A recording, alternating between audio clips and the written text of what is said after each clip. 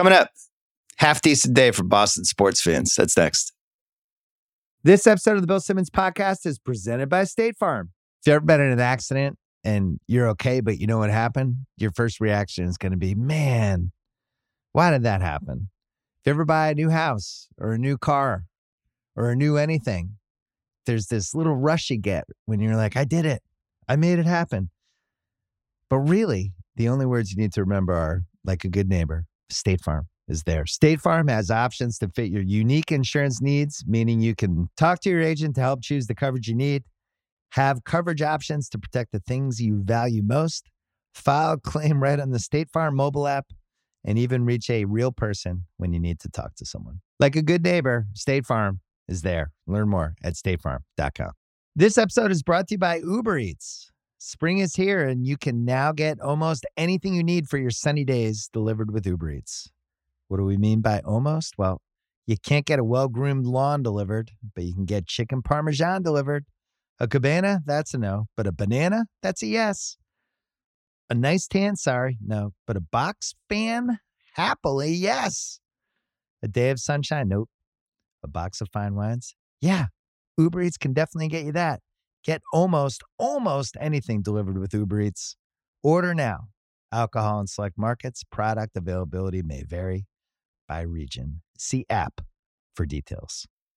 We're also brought to you by the Ringer Podcast Network, where you can find the Ryen Russillo podcast. You can find the Rewatchables. We have a new one going on Monday night. It is a big one. It's one of the biggest movies from the 80s.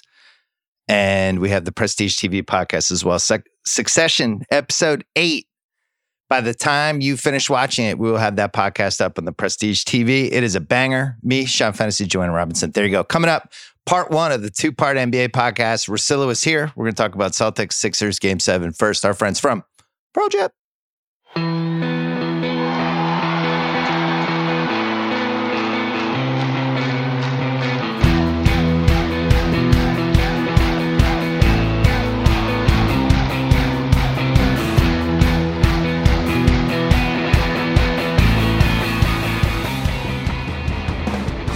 All right, we're taping this. It is a little past 3:15 Pacific time.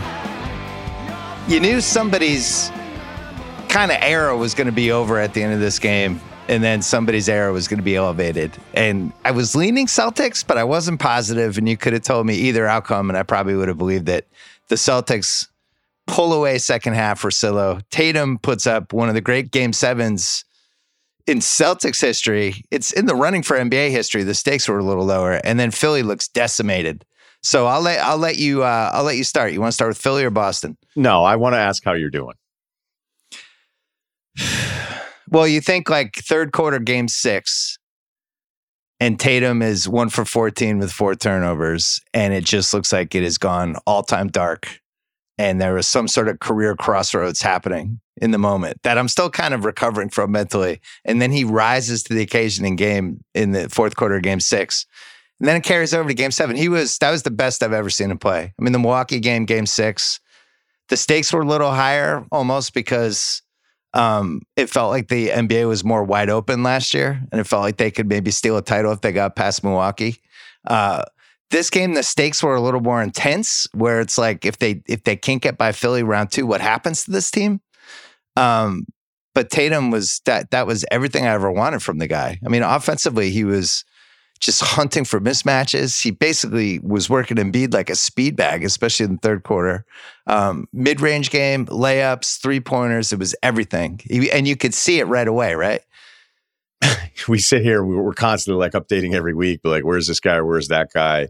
And I know like the Booker Tatum thing has been kind of defined for me here, but you know, when Tatum's 1 of 24 combined in the first half, so Game 4, 5, and 6, 1 of 24, you're like, wait, like, do I think too much of this guy? But then at the same time, you look back to the Milwaukee game you mentioned a year ago, 46 points down 3-2. You're like, well, if he has that in him, like can it come back at some point? It doesn't have to be 50 points. It doesn't even have to be 46. It's just like 35 and hitting big shots and not feeling like they're going to settle, which, you know, sometimes I think we're a little harsh about, but then also times when you're seeing it enough, you're like, okay, where's the attack? And from the jump, there was really only one moment in the game where Philly was putting together a little stretch there up like 30, I don't know, 33-26, where you're like, wait, is Boston going to have a hard time at home with this one? I didn't really know what was going to happen. I mean, I've thought Boston was a better team throughout the series, but after game 5, I was like, maybe this will be a turning point for a group in Philadelphia that hasn't,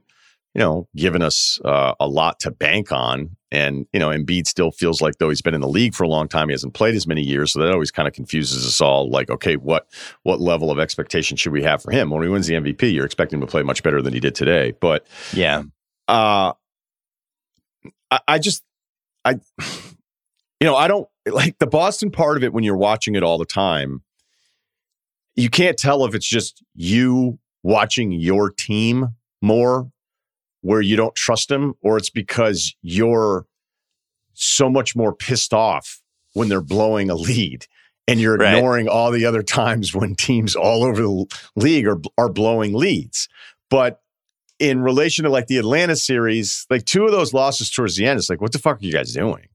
And the game 5 part of it, and even for a good chunk of game 6, you're like, you're supposed to be better than these guys. You have more depth. You have multiple ways to attack, where Philly's default can become a little easier to defend unless Embiid's just at another level energy-wise, which he definitely wasn't with the extra day off. I was kind of factoring that one in, going, all right, Harden and Embiid, they have like the extra time off here. There's more of a gap between 6 and 7 for this one. I think the right team won. I will, however, I'm not sure if I'm penciling Boston into the Miami matchup until I see a non-independent study from Philadelphia regarding the officiating of Game 7. So I'm not sure what the missed call numbers will be, and that if Boston truly won this game today, that was a shot at Daryl Morey. Yeah. Listen, we're going to talk about Philly probably 20 minutes from now. Yeah. When they did that heading into Game 7, I thought that was a bad sign for Philly's Game 7. Yeah. That's not gamesmanship. That's whiny. And then Doc, before the game, same thing. Can't believe Game 6, still trying to process. And it was like, you guys are still thinking about Game 6? 2 days off. It's Game 7. You've already won in Boston twice in this series. You have the MVP of the league. Like, why are you whining? I watched Game 6. I felt like that was a pretty well officiated game, both sides. This game was not well officiated. I thought for either side, there was some really weird calls both ways. But it ended up not mattering. Right. It ended up not mattering. I guess I'm just left with like, all right, 4 teams left. What do you think of Boston? And maybe whenever we think of title contenders, because Boston's the best team remaining based on the regular season, but those last few weeks of the regular season, you're like, man, what is going on with this team? And it's one thing if you're not good enough, right? It's one thing when you're like, oh, they've got a real quick, like they have options that are all very talented. And I know you've gone over all the Missoula stuff there, but it's a weird feeling of trying to apply like what you've watched here for 6+ months and go, all right, are they the clear favorite? Do you look at this Philly win going, all right, look what they did to that team in Game 7 with everything on the line, and now it's their championship. Like you felt way more confident, I think, last year about them. And I did. This team, I think this team's more talented, but clearly they don't have the defensive, profile that last year's team had that they could kind of always default to when they couldn't score. I mean, they're down to 7 guys for these last 2 games. That's never a great sign. And I think White has really taken a couple steps back, and there's some White stuff I want to talk about later. I think on the flip side, I don't know why race is involved, but with Tatum getting involved with, I just caught that sneaky joke. Tatum put some chest hair on at the end of Game 6 and Game 7, and what he did to the Sixers and what he did to Embiid, I think was really important for his career. I think there's moments you have in life as an athlete, as a human being, where you kind of have to come through. You can be like, oh, it'll be next time. But every once in a while, I actually have to, if there's something in me, I got to rise to the occasion here. And I felt like that was one of those fourth quarters for Tatum, even listening to the quotes about it that night and the next day, where he really believed he was going to turn it around. We've seen athletes, all sports, when they hit that point and their sphincters shrink, or they go sideways, or they start making excuses, or they look to get bailed out, or they have the look that Harden had in the second half of the game today, right? And Tatum fought through it, and he got through it, and he has the talent to be the best player in the league, or one of the best players in the league. And as we've always said, he's been a 1B so far. Booker is somebody that I felt like was creeping toward 1A, but then now you look at the way that Phoenix series ended, and how last year ended, and they got their asses kicked at home in 2 Game 7s. I don't know what that means for him. So he's clearly not there yet either. I think for Tatum, doing what he did in this game with how Philly was just really, really worried about him getting going, and then he finally figured out how to get going. I got to give Mazzulla credit. I thought he coached a good game today. I think the adjustments they made in Game 6 and Game 7, they made Embiid. By the way, I didn't text this to you because I want to say this to you in the pod. If Boston did to Jokic in Denver what they did to Embiid today in that game, we would never hear the end of it about Jokic's defense, right? Because this is the whole thing. Oh, Jokic's defense is so much worse and people hunt him, and it looks bad when people hunt him. They made Embiid look as bad as you're going to look if you're a dominant player. He got annihilated, and he had like 3 blocks in the first half. Great. He gave up like 35 points to Tatum, and they couldn't hide him. And once Boston unlocked that, they unlocked the series, I thought. It's the stuff that he did to Embiid today was, in a way, you're kind of like, what was the hesitation in trying to do this earlier? It felt like they hunted that more in Game 7 than at any other point. And maybe stuff happens in a game organically, because I think it's just hard for any of these centers, any of these guys, to ask them to chase around any kind of ball handler. And then it depends on what everybody else is doing. And especially when it's somebody like Embiid, who you want to make move, who, always is going to look tired at certain times. I just think bigs after a certain number of minutes, like they're just going to look tired. And right, why especially you want to do because that. He falls over and all that stuff. Right. I mean, the Jokic part of it, you're absolutely right. But again, at the same time, too, there's never a moment where I think you'd have a team just turning down layups like you saw Boston over these 7 games, or they would drive, get good angles, and then be like, nope, I'm not going in there. Because when they did challenge Embiid at the rim, I even thought there was a time where Rob Williams was dribbling baseline. I was like, just try to dunk it on him. Like, just see what happens. You'll probably get some free throws. And even Rob Williams, was like, nope, I'm good. Right. So that's what Embiid always has. 25 feet from the basket, though, it's a little different. Totally, yeah. And Rob Williams has that problem 20 feet from the basket, too. I think all big guys do, because there's 2 things. One, they're going to be slower than the guy who has the ball. And then 2, that rule about crashing into the guy or landing in their landing space and having them land on your feet, I think that's really hard when you're like a 7'3", not quite as coordinated as Jason Tatum, right? You can't really jump out because you're either going to foul him or you might land in his space, whatever, and you got to be careful he's going to go by. It's a bummer for the Celtics that it took 7 games for them to realize that was the matchup. But at least they realized it, and I thought for the most part, I thought Jalen he didn't have that, I'm going to compete with this. Like, he really backed off, especially in the second half. Like, he was just in the corner and he was good with it. He just wanted to win. Same thing for Smart. Smart never had any like, this is now let me get in on this. It just wasn't like that. It was like, this is our best matchup. Let's keep riding it. So I thought it was a good game. And then defensively, they did a decent job on that Harden and Embiid, which the whole league struggled with for 7 months. And they figured out how to kind of unlock that one too. And Horford was great. But what did you see what else did they do defensively that you noticed?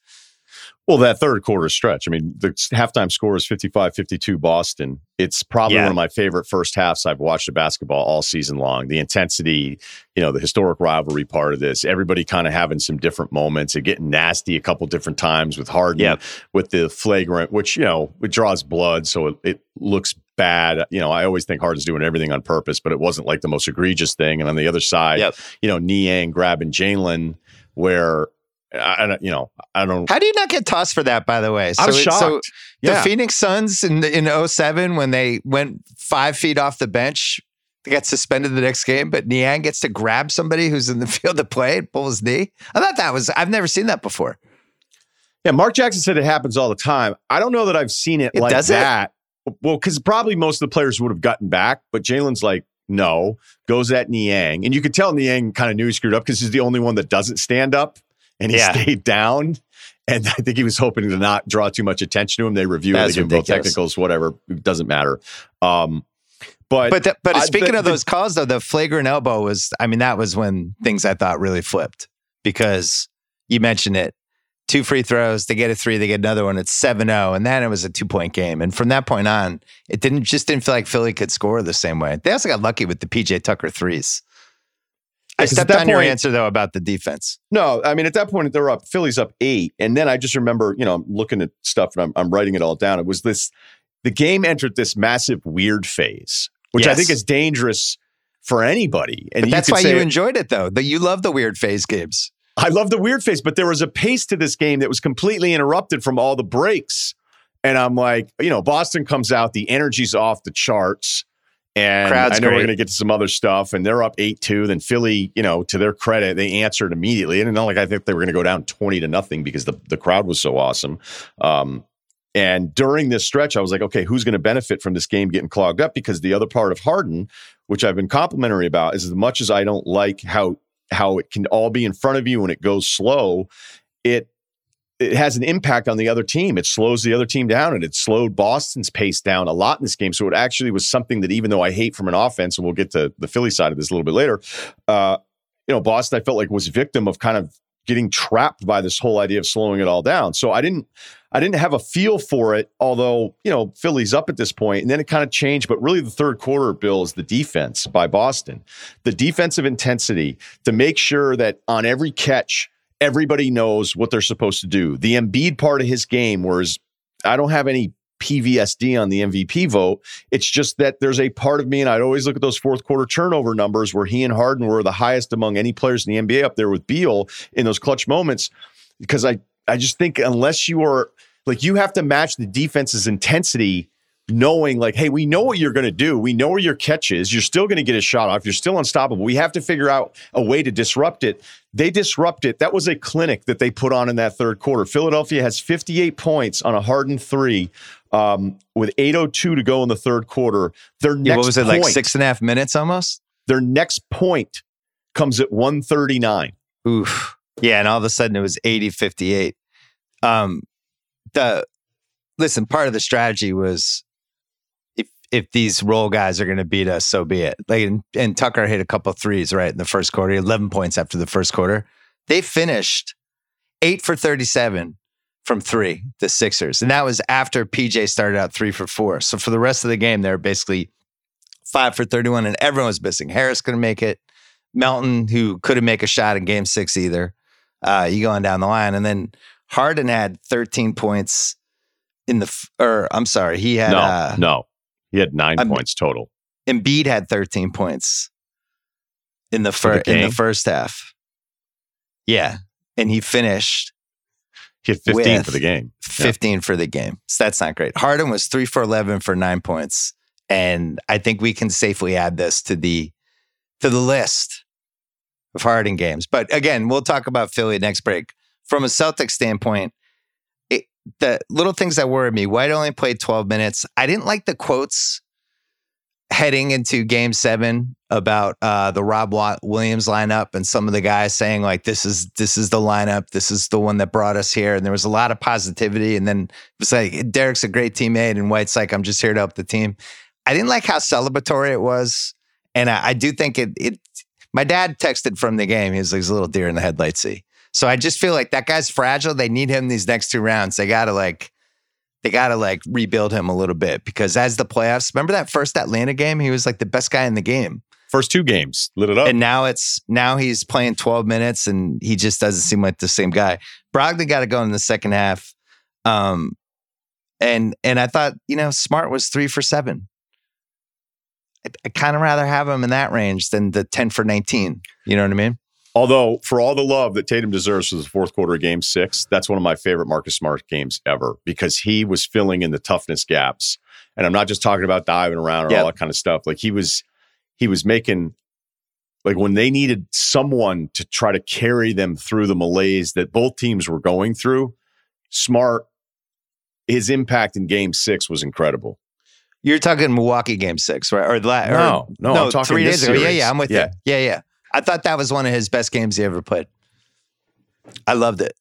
Both ends. The White thing, by the way, like, look at anybody's rotation. Oh, hey, what's going on with this guy? All right, this guy's falling off. I mean, it's same stuff with any of these teams. Like, you're going to look and be like, oh, this guy, White's too good. He's been too good this year. I think they preferred Brogdon having a little bit more girth on some of the ball handling defense. Especially Harden. Yeah. Right. So Tatum finished his halftime with 25. He was 9 for 16. And my thought at halftime was, well, he can't sustain this.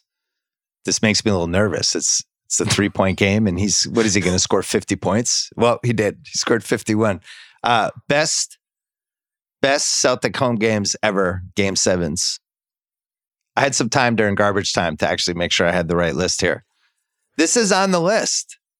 This gets mentioned. This is a great list. This is Tommy Heinsohn, first Celtics title against the Hawks in 1957. Tommy Heinsohn, 37, fouls out, crying on the bench.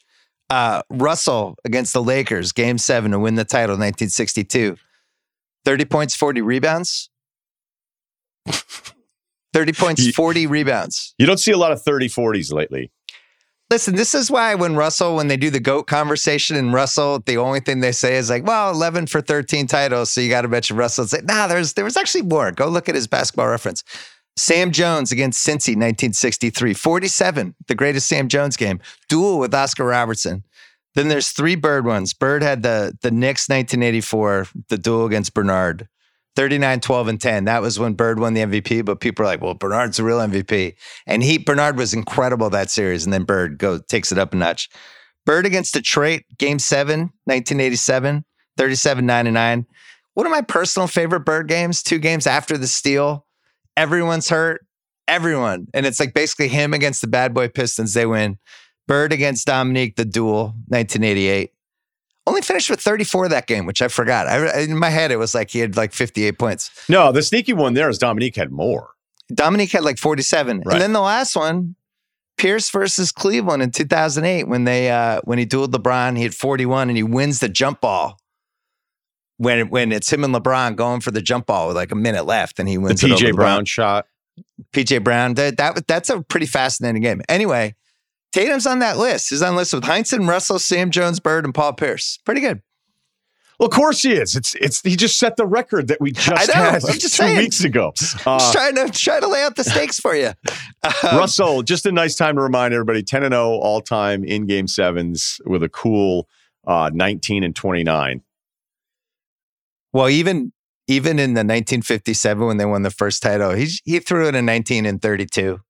Just 32 rebounds. First Game 7 ever. All right, we're going to take a break. We'll talk about Philly.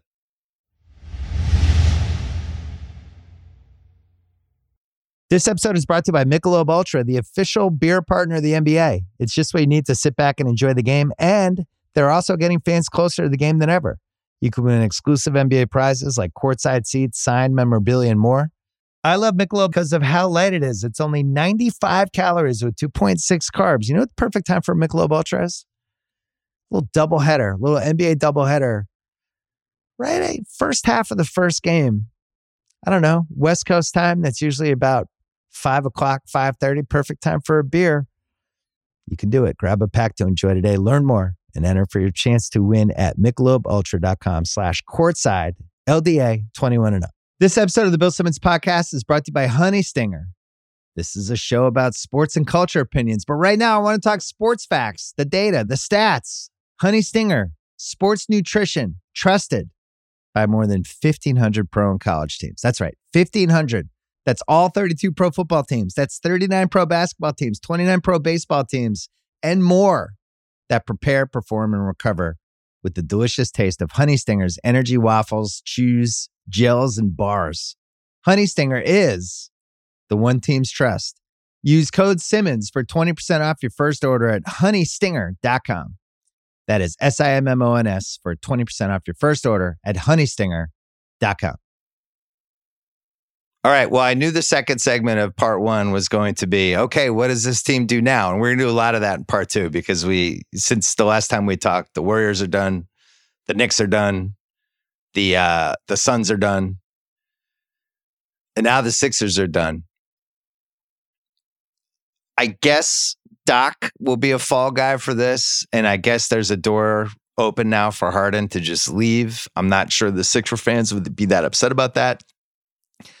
I guess my question for you, if you're just going to take those 3 guys, Harden, Embiid, Doc, and I gave you the over-under of 1.5 guys will be back, and you have to go over-under 1.5. Would you go over or under? Harden, Doc, Embiid. I'd go over. Over. Okay. Why? Well, I know this will be my theme probably for a lot of the off-season stuff we do, which isn't as entertaining and probably annoys you, but I don't mean to do it. But I'm not annoyed. Okay, yeah. I'm having a good time. My team just won by 30 points. I feel great. I want to do the Chris Ryan, Wayne Jenkins. Like, God damn, Jason Tatum, you had flames shooting out of your ass. My God. Anyway.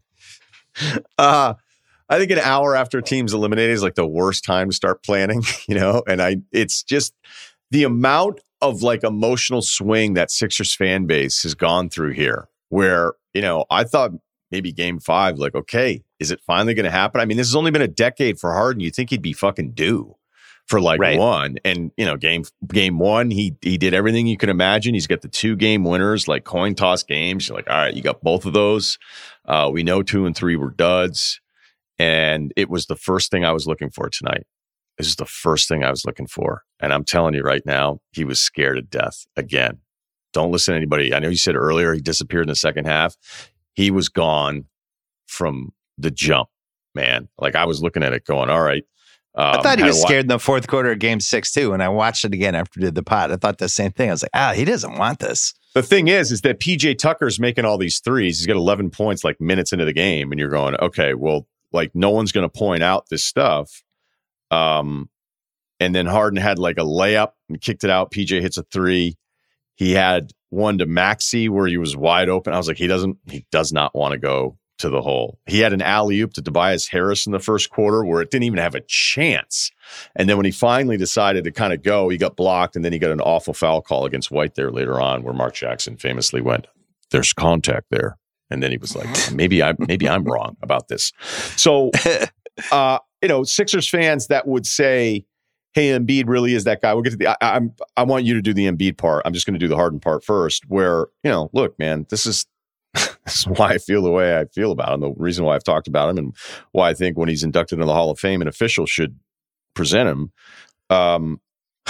Because this is what he does. Like, doesn't mean he's going to have a bad game like this all the time, but it's so overwhelming. There's so much overwhelming evidence that something is not like, everybody's heard this rant from me before. So I don't even need to do it again. And even saying all those things, like Daryl Morey's the guy that waited for him outside of the plane. He's had it twice, right? He's had him twice. And I'm sure he still doesn't want to lose the asset because that's kind of the and that's why, like, when a lot of times it's like, oh, this guy's going to go, this guy's going to go, this guy's going to go, this. You're like, okay, for what? Now would Harden just bail altogether so he can have his own team in Houston and there's actually like no pressure on him whatsoever? Look, maybe there'll be an elimination game, like, I don't know, in a Big 3 tournament 7 years from now where he closes it out.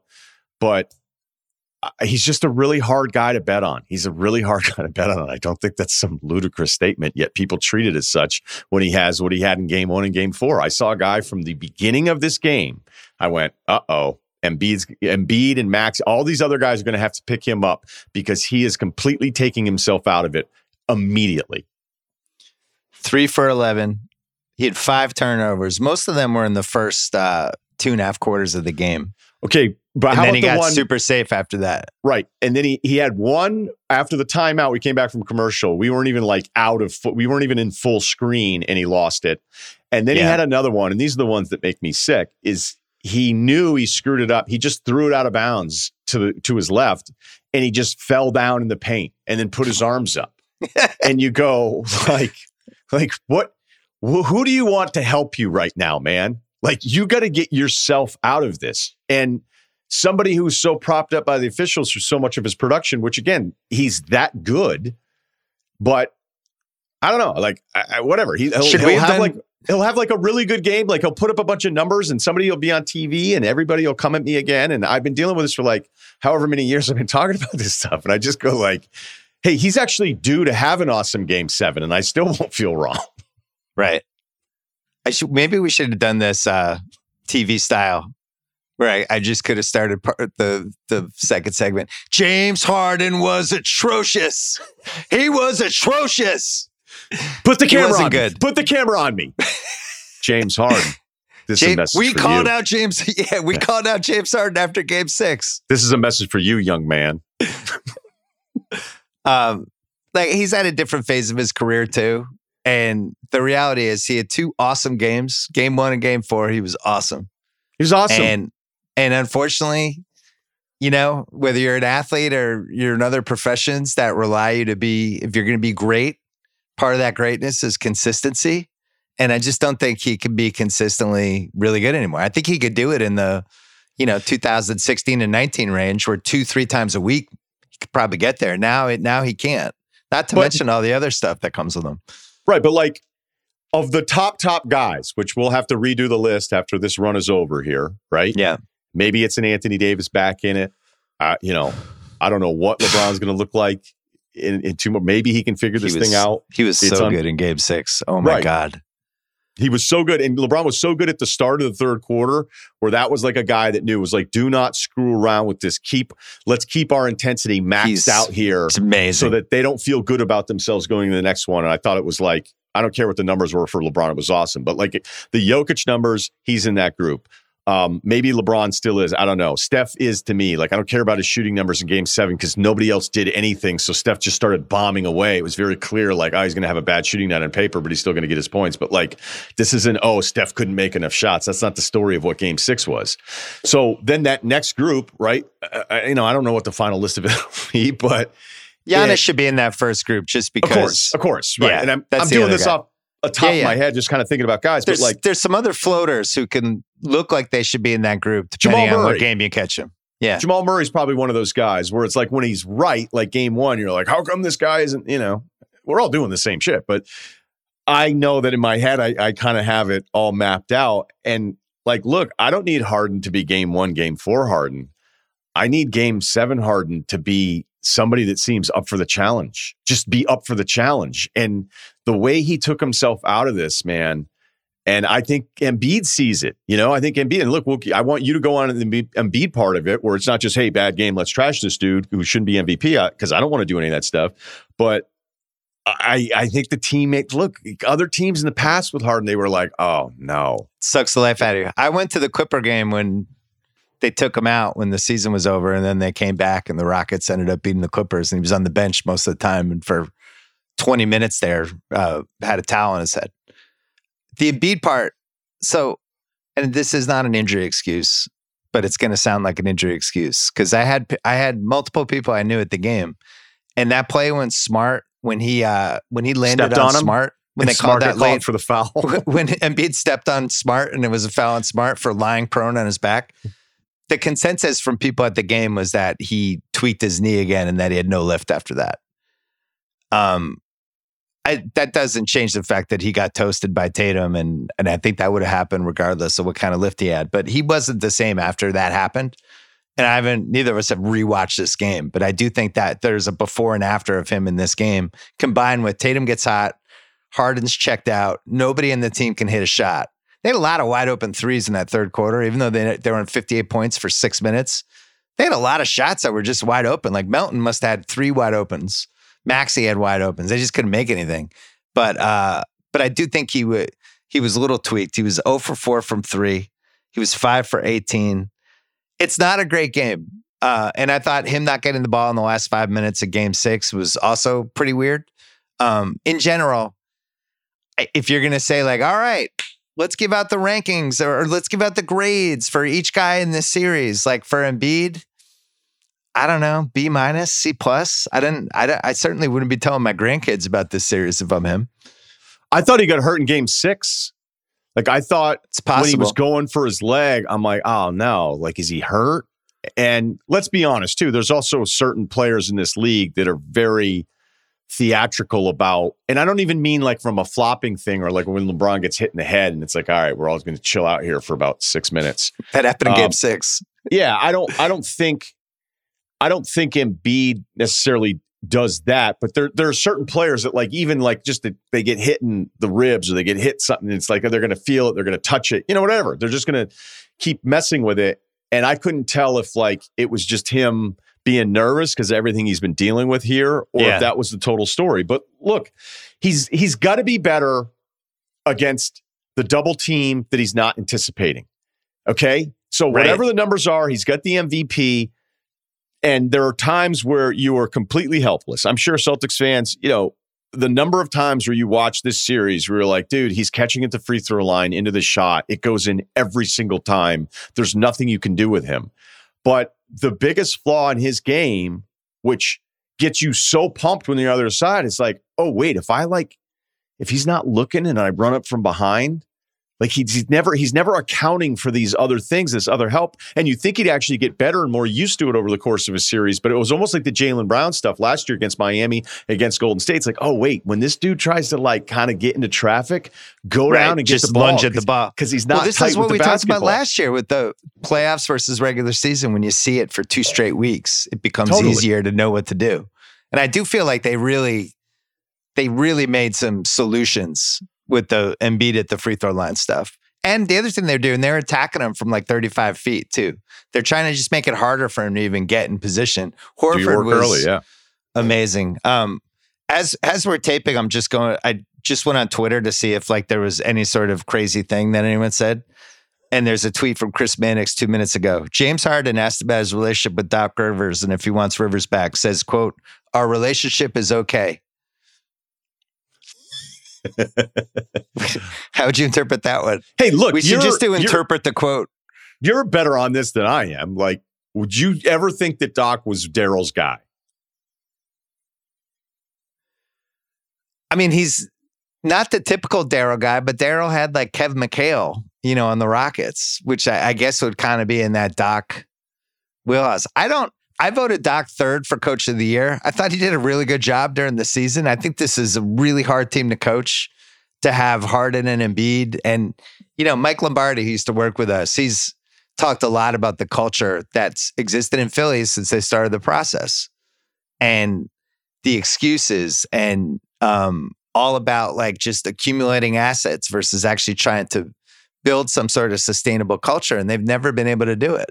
Right? They never got to round 3 the entire time of this whole Philly process. And with Embiid, they were so gung-ho on pushing for him for MVP. And it just, like, to me, I just care about the titles. Like, that's it. How far can you go in the playoffs is all that should matter, and it's just the whole culture of it I think is really kind of askew in Philly. Would you agree with that or no? You're making a face. No, because I've had a segment trying to be diplomatic? No, I've had a segment in my head for a few weeks, but I'm not going to do like a nasty, hey, they lost game 7. But I would say this, like, I don't know if it's a Daryl Morey thing or what, but the whole deal in Houston was it was somebody else's fault. The 2018 loss to the Warriors, they send out this study of all the calls that cost them all these points because it had to be somebody else's fault, right? Couldn't be that we weren't good enough that night or we weren't good enough that week. It is somebody else's fault. Okay, whatever. And then since he's been in Philly, Embiid, he can't win the MVP. All right, well, I'm going to cry about it on Twitter all the time. All right. The same way he cried about it when Harden didn't win MVP against Westbrook that year. And he's using the same arguments that he was countering with different guys. Like, I thought this mattered. I thought this mattered. And then when it's his guy, whatever. And I get it too. Like the job of the GM, especially in today's NBA, ownership on down, is you get to kiss the ass of these guys. Yeah, right? I have your back at all times. Daryl is great at it. There is no dispute. I have your back. So whenever you're not feeling it and you may want to come up here and ask for a trade, it's going to be a harder ask for you because I've had your back every single time. But then, obviously I was personally pissed off about Daryl going on Philadelphia radio and saying that all of us Boston guys didn't vote Embiid a starter when all of us actually did. And he's just pandering to his guy and having fun on a local radio deal. But he was just wrong. It was a lie. And then Embiid kind of like, I feel like was impressionable with that stuff because then Embiid spent 2 years acting like the world was out to get him. And it's like, look, I'm sure you're everyone right. Loves Embiid. Yeah, including both of us. I love Embiid. His approval rating is so much higher than he thought it was. And then Harden, doesn't make the All-Star game. And you're like, what, you thought you were going to make it? It's like, the disrespect continues. There seems to be some triangulation theme here where every time any one of those guys, it doesn't work out for him. By the way, you left out Doc. I hadn't even started yet. No, but I mean, if you're talking about the triangulation theme of people just complaining about different stuff, I think Doc has kind of done that as famously as any coach. He even did it before Game 7. It's his one flaw. It's a lack of accountability at times of crisis that I think has undermined him over the years to some degree. And let's be totally fair to the league, and it's not even necessarily specific to Embiid Harden yet, but these guys in this generation, they think everybody's out to get him because they can see information that says everybody hates him all the time, right? Or Twitter replies, Reddit threads, whatever. And Embiid is not the first. I've always kind of pointed this out. I think at like 1 point, 8 of the top 10 players all had different ad campaigns, and every single campaign was based around how disrespected they were. Like, this became part of the marketing of every one of these dudes. But, look, I don't. Ja Morant's not one of the 10, 2 out of 10. He's in the 2 out of 10. Okay. Johnson, another category now. Even Game 5, they win Game 5. And how much time did they all spend on the Tatum push-off on Maxey? Where I would say, hey, you're right. They missed a call. It was a push-off by Tatum. How can you sit there and look yourself in the mirror when Harden is on your team and you're complaining about a push-off, which doesn't work. Yeah. Nobody's going like, hey, you know what? Let me be. So, yeah, I mean, it's a thought. I'm trying not to be nasty about it, but there's probably a nastier version of this rant that I have in me, but I'm not going to do it. Where you just kind of go like, when do you guys ever go, hey, we're not good enough, we need to be better? Or are you just going to or is there something coming this week where we're going to find out, oh, these were all the missed calls, games 1 through 7, or this happened or whatever? I don't know. Maybe it's you. It's always somebody else's fault is another thing. A lot of people have now passed through this Embiid vortex. And the Milwaukee series is as close as they came to getting to round 3, and they lost. It would have gone to overtime, but they lost on a really tough shot. But he wasn't awesome in that series. The Atlanta series, to me, is the unforgivable one. And this one, Boston was more talented. And I actually think them getting to 7 when Embiid was playing a little bit hurt and not even in Game 1 was more of a reflection of just how kind of messed up Boston was and how they had a coach that was still trying to figure out how to do this on this stage and make adjustments and basic stuff we take for granted. I don't think this should have been a 7-game series, and Philly almost stole it, but ultimately they weren't good enough. And if you have Embiid and Harden as your 2 best guys, I think this is your destiny. It's round 2, right? Maybe. I mean, unless you get something weird that could have happened in the East this year, on the other side of it. I wouldn't look at those 2 guys and go, it's impossible, because it is possible based on the fact that a Game 7 even happened today, and it's sports. Who knows? You wake up, you're feeling a different way. You hit some I'm not saying shots. It's impossible. I'm just saying this felt like a round 2 team to me. Right. Look, the list of players that I look at saying this person is incapable of getting to like an NBA Finals or an Eastern Conference Finals. I might not say about like 2 or 3 guys a decade, because you know what I mean? Like, even though the argument, it's an easier one to win because all you have to do is hope the guy doesn't win a title. It's a very, very short list of people that I feel like definitively are incapable of getting past that. And even with this Embiid part, where now it's going to be a real summer where, hey, guess what? When you thought everybody was against you, like, welcome, because now it's going to be rough this summer, rough going into next year, all that kind of stuff. I don't know that I would look at Embiid and say, well, he's somebody that's incapable of getting there. I don't think that's fair. I think they need to be more careful with him in the regular season. And if anything, now that he has the MVP, he should probably be a 50 to 55. Just really try to have him peak in the last couple rounds. Let's take one more break, and then I have one more thing I want to hit about this, and then I'm going to talk Miami, Boston.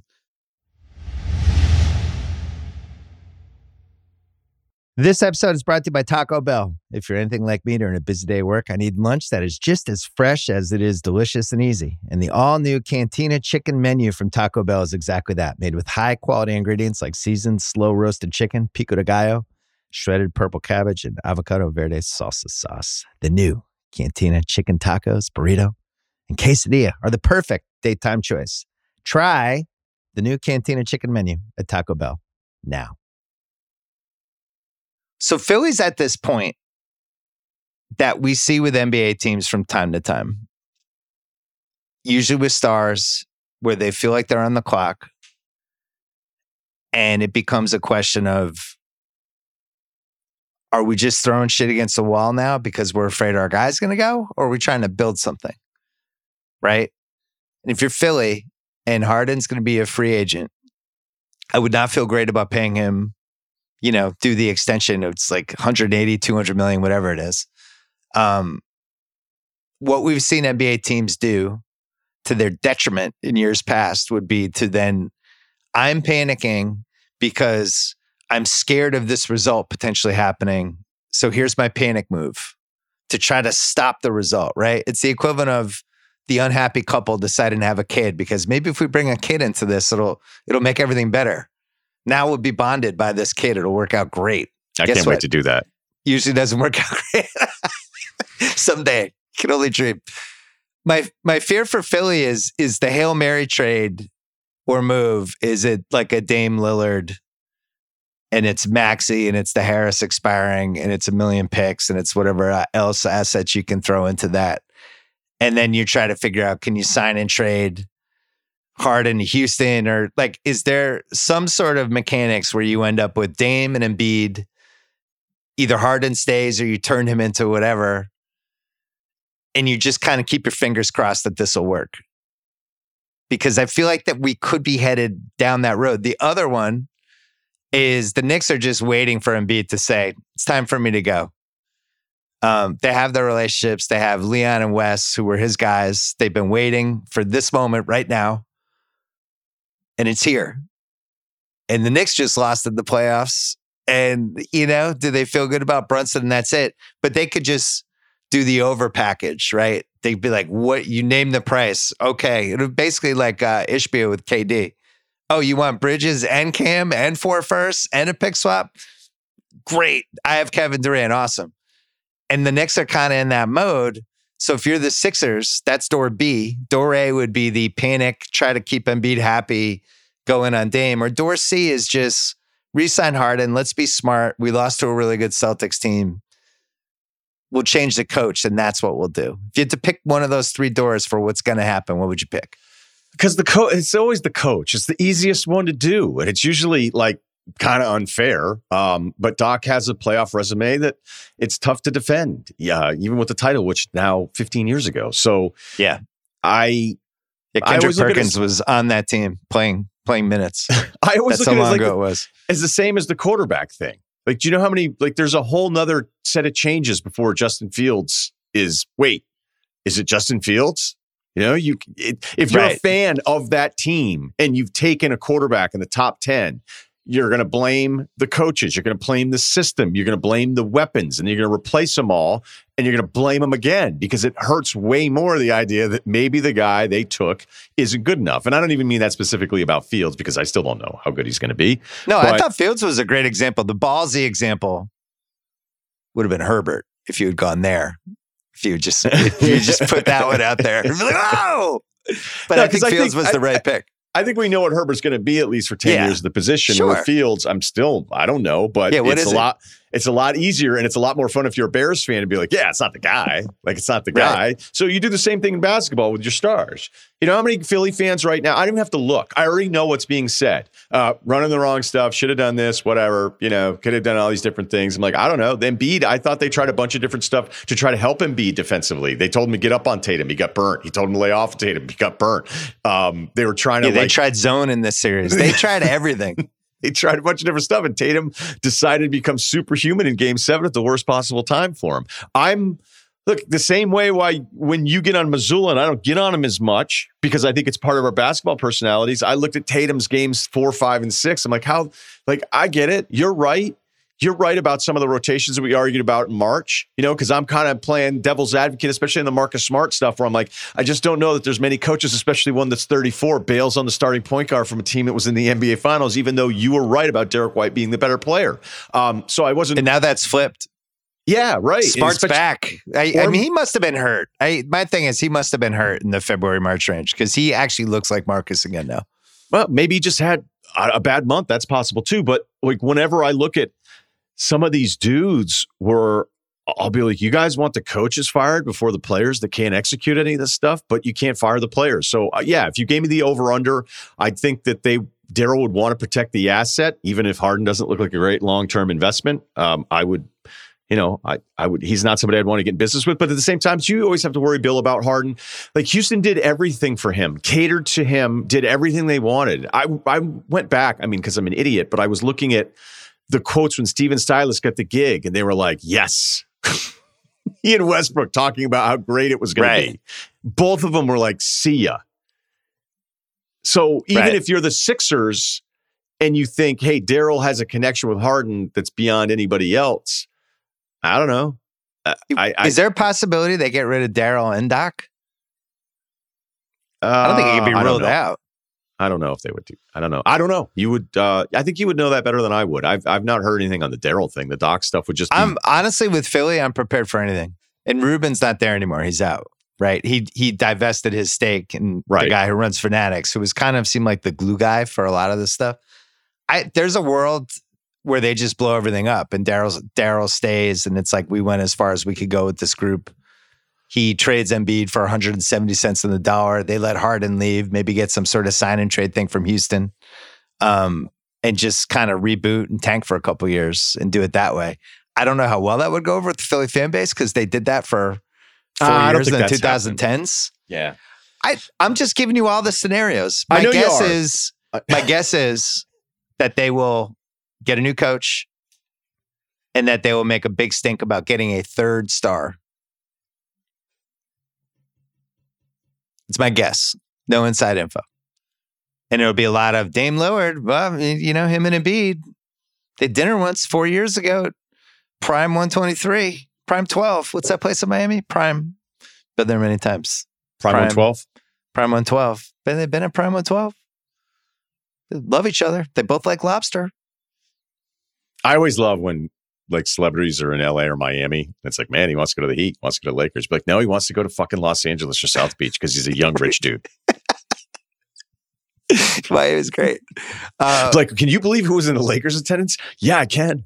Yeah. It's fucking sick out here if you're 25 and loaded and famous. Kendall Jenner was courtside with Bad Bunny. You believe that? Yeah, I actually do. They live here. I don't know what's going to happen with Philly, but I think it's such an interesting convo because rarely do you see these situations where every scenario is on the table, right? Embiid could be traded.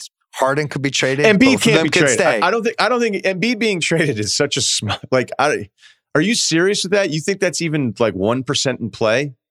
Oh, I think that's like 50% in play, but it's not a Philly thing. It's an Embiid saying, I'd like to be traded. This offseason. Yes. I think it's in play. What about all the genuinely nice tweets? Do. I'm just saying, we live in a world in the NBA where every year, 1/3 of the superstars become unhappy and ask for a trade. Sure. He just had an unhappy playoff exit, so he's on the list. It's like, I'm superstar trade profiling. That would be a fun segment. Superstar trade profile. Did you have an unhappy exit? Have you had a couple unhappy years in a row? Are you thinking the grass might be greener? Are people in your life saying, man, you got to get out of there? Blah, blah, blah. Like he checks every box for I'm unhappy, get me out of here. On the flip side, the Philly fans love him and he seems like he genuinely loves being there. I don't think he checks every box. He doesn't check every box. You're right by the rule. Like you and I, in the times we'll talk, we're like, man, it's been 4 months. Since we've had an unhappy trade request. Right. Well, who do you think it'll be? Like, I don't know. I mean, Kyrie's always a safe bet, but Bill and I will have these moments be like, holy shit, do you have your quiet ticker? What day are you on? Be like, I'm on day 153 without an incident. Like we could have the tweet tomorrow that Luka Doncic has decided he's unhappy and he wants to leave Dallas. I'm always on call. I'm like a doctor. I'm on call 24/7 for the unhappy trade request. And it's hard for me to rule that out with Embiid. It just is. The international theory of mine of it's usually not the international players. Yeah, it's a great theory. But eventually, like, there's going to be an international star of the guys that we talk about that eventually is going to go, you know what? Maybe I'll do this and just be like, I'm out of here as well. I have a good mini segment for you right now. Go ahead. Your top 3 draft picks for who slid into Embiid's DMs today because they want to play with him. Yo, tough loss. Why didn't you get the ball more in game 6? That wouldn't have happened if I was on your team. The refs are out to get you guys in game 6. Man, you're so talented. I can't believe you haven't gotten to the finals yet. Man, I would love to play with you. Kyrie, and then Joel says, well, where are you going? And Kyrie's like, I might retire, but if I don't. Kyrie's like, right now I'm on Mars. I think Beal definitely slid into the DMs. Dame can't be ruled out. Trying to think the Beal one makes a lot of sense because the connection with the trainer. But well, as I said this till I was blue in the face 2 years ago, but those were the two guys that wanted to play each other before they made that Harden trade. And Beal hurt his wrist, and he ended up getting the surgery, and it got taken off the table. But I still feel like that's a pretty good sliding door what if for this Philly dynasty. And then the Ben Simmons piece is the other crazy piece. I mean, you think about Embiid's career, it's just been a bizarre series of checkpoints, right? I think I voted for Ben Simmons' third team All-NBA twice. Twice, I decided he was one of the best 15 players in the league. We should make a shirt that just says that. League. It's like 25. I want to make a Ringer shirt that just says, I voted for Ben Simmons Two-time twice. third-team Ben Simmons voter. Yeah. Look, the Ben Simmons stuff is like, remember we were talking about when Philly started putting this together, they sweep Brooklyn, the whole deal, however, the roller coaster of emotions throughout this series against Boston.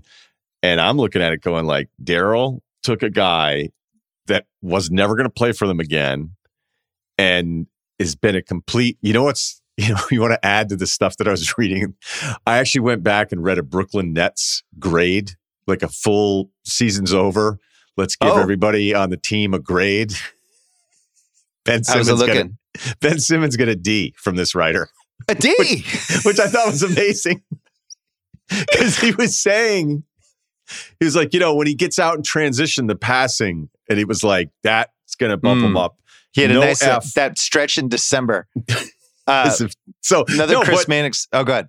But the part about Daryl that I do admire the hell out of is that when it comes down to the trade stuff, like he doesn't lose very often. He doesn't give in. And when so many other GMs would have been like, all right, this guy's not playing. And so as you saw Harden, whatever version of him you were seeing at the time based on what your muted expectations may have been later on in the calendar year, you're like, man, he turned a zero into Harden, who even at a diminished Harden is good enough to be in the all-star conversation because, he's still so talented. So I do wonder if he could have gotten Halliburton though.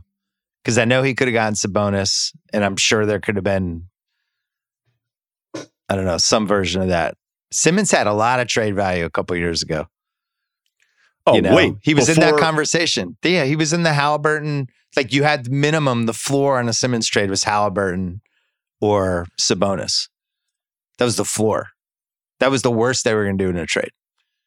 I just think for this, hold on.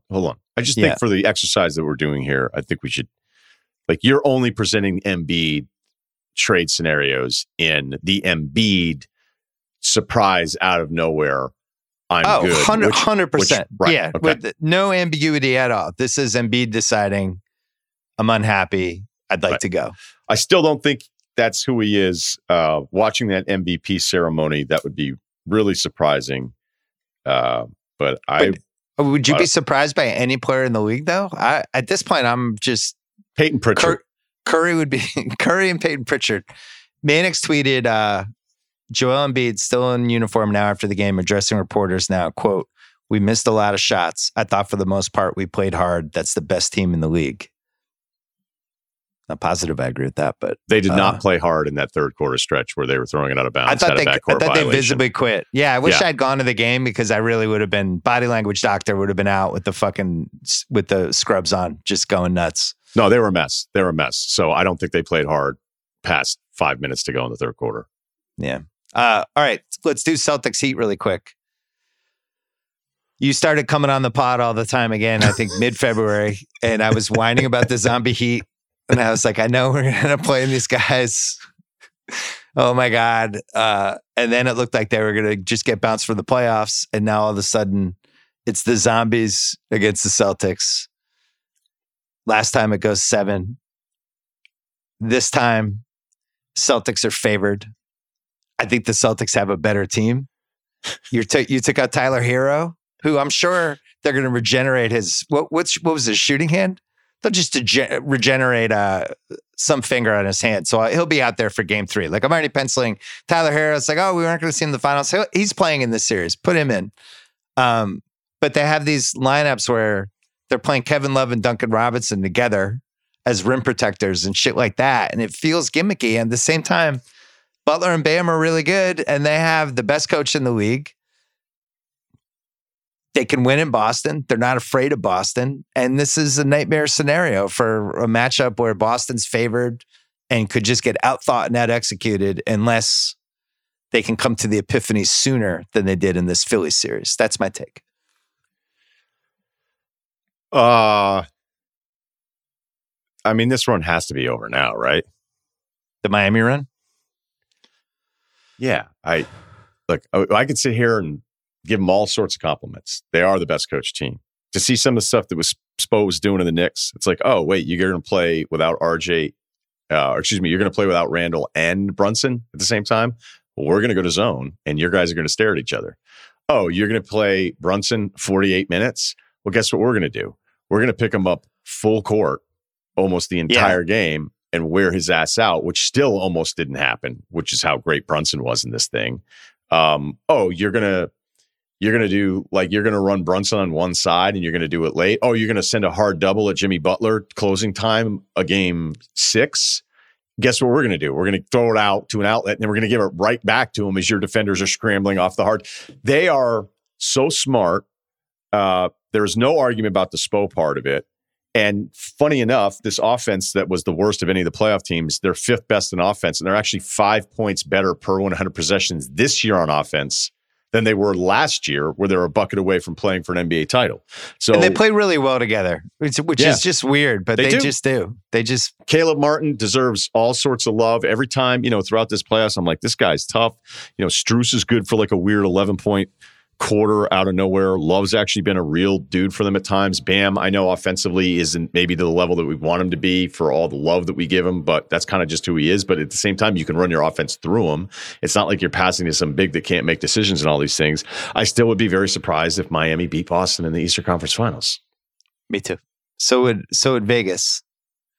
Vegas has the Celtics on FanDuel right now. Celtics are minus 550. Hey, here's the thing. And Lowry's like a net positive for them now, too. Sorry to interrupt, but granted, I can't stand it, but like he goes out there and you're going, he actually impacts the game in a positive way, despite a guy looked like he wouldn't get any minutes. So go ahead. No, I agree with you. If you're going to make a case against Miami, I think it's can they do enough scoring against this team? They've been able to score in the playoffs for whatever reason, but if the Celtics actually play defense, they have a lot of guys to throw at Butler, right? If they can slow him down, that would be one thing. The other thing would be, they're not exactly deep at wing defenders this year, which didn't hurt them in the Milwaukee series, right? Because Milwaukee, other than Middleton, they really had no wings who could create a shot. And then the Knicks, RJ just kind of fell apart as that series went along. Randall, I think for a team like Miami, is a pretty easy guy to defend. I'm just talking about really good athletic scoring wings. Seems like an advantage for the Celtics, not to mention the guards and the fact that they can play 3-guard lineups against them. They can quicken up the pace. They can do all these different kind of lineups depending on what the series needs. Whereas Miami kind of like, this is our team. Miami doesn't have a lot of flexibility. Like they're going to have to play Bam and Butler a lot of minutes. They're going to need to get a huge Lowry series. Other than that, it's not like they have moves. Their moves is that their coach is fucking smart, and every series, these players leave the series broken, right? By the end of game 6, Randall and Barrett are like just fucking shells of themselves, Brunson's like the only guy standing. To me, that's like coaching, execution, strategy. That's what they do. They just seize whatever you're bad at, whatever your weakness is, and they hone in on it. And if it's like this little cut, by the end of it, it's like this axe wound. The problem for them is that the Celtics just on paper just have so much more talent. So this would have to be a Spo, Butler, Bam, Lowry doing all his stuff. And then they're really going to need Caleb Martin, and they're going to need Strus, who has killed the Celtics in the past, right? They're going to need those 5 guys, whatever they can get out of Duncan Robinson, whatever they can get out of Love, who I still don't think is shooting the ball that well. And Tyler Herro's coming back. I'm just telling you now. He's coming back. I don't know about the Tyler Herro thing because it seems like he still has more hats. And so he might not be in a rush. He just went to Chrome, bought a couple more outfits. He's bought a $2,500 sweatshirt. So it feels a lot like, last year's Miami Eastern Conference Finals reminds me of the Sixers series the Celtics just got through. Like every game would start, my dad called me like, who do you think's going to win? Like, I think Boston's going to win. Like, I think Boston's going to win because I think they're better than them. And I know it still almost didn't happen. And yet I think the gap this year is bigger than the gap last year. But just from last year, you're moving Hero and you're moving Tucker from last year's team. Right. You're I adding remember Kevin Love and a better Caleb Martin. You said something though, like that sound really simple, but it's really smart. Thank you. You only got to win 4 of these games. And if you look at the Philly series, like they got the 2 coin toss games on the Harden shots. Yeah. And you could argue game 6, though, like at one point, you're like, Boston's just going to lose, I guess. I guess they're going to lose. And we'd be doing a 25-minute podcast on who the Celtics are, which we might be doing in 2 weeks if they were to lose to Miami, the same way we're doing it about Philadelphia right now, right? That's just the game. But if Miami, you figure, is going to get smashed in 2 of them, where the talent gap will be two blowouts and 2 Butler games. So the series is already tied 2-2. That's the best of 3. There you go. It's best of 3. Can the Celtics win a Butler game? It's like, what would be my scouting report? Can you win the game where Butler has 41? Right. Or is Butler, was he able to pace himself against the Knicks, or was he not the same guy against the Knicks that he was against Milwaukee because he was the guy that he was against Milwaukee, which is daunting. We just saw it with Booker and Durant. Like, it's impossible to be that guy by 4 or 5 games into a playoff series. Like, I know we're going to spend some time with Phoenix and all the Durant stuff. But when I look at Durant's shooting numbers, it's going to sound like I'm protecting him, but I saw a guy catching it and being like, dribble into 3 people and shoot these brutal shots. And he missed open ones too, so the shooting numbers aren't great. But what Butler was doing, I don't know if any human athlete could sustain that amount of that exertion all the time. And luckily for him against the Knicks, they didn't need him to be that like he was against Milwaukee. And he's the ankle, I don't think he's 100% either. Yeah, you think Another good point.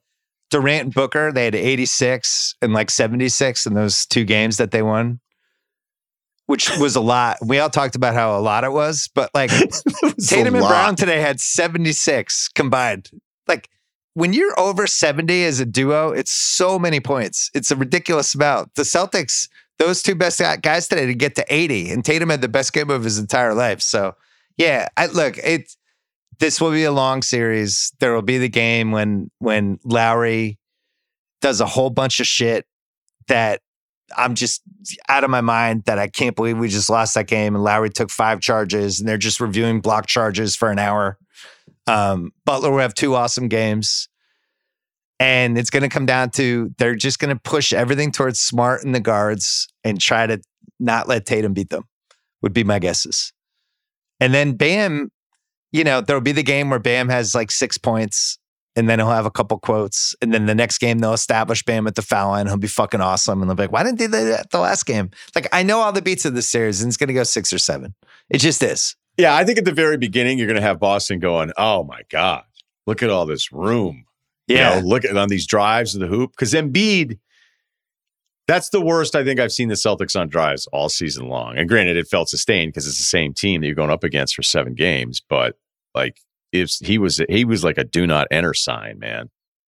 He was great. Well, and then they pulled him away and he wasn't. Yeah. Yeah, I mean, look at this. This is who played for them in game 7. Butler played 41. I'm sorry, game 6. Heat Knicks, game 6. Butler played 41. Bam, 39. Gabe Vincent, 31. Strus, 34. Lowry, 31.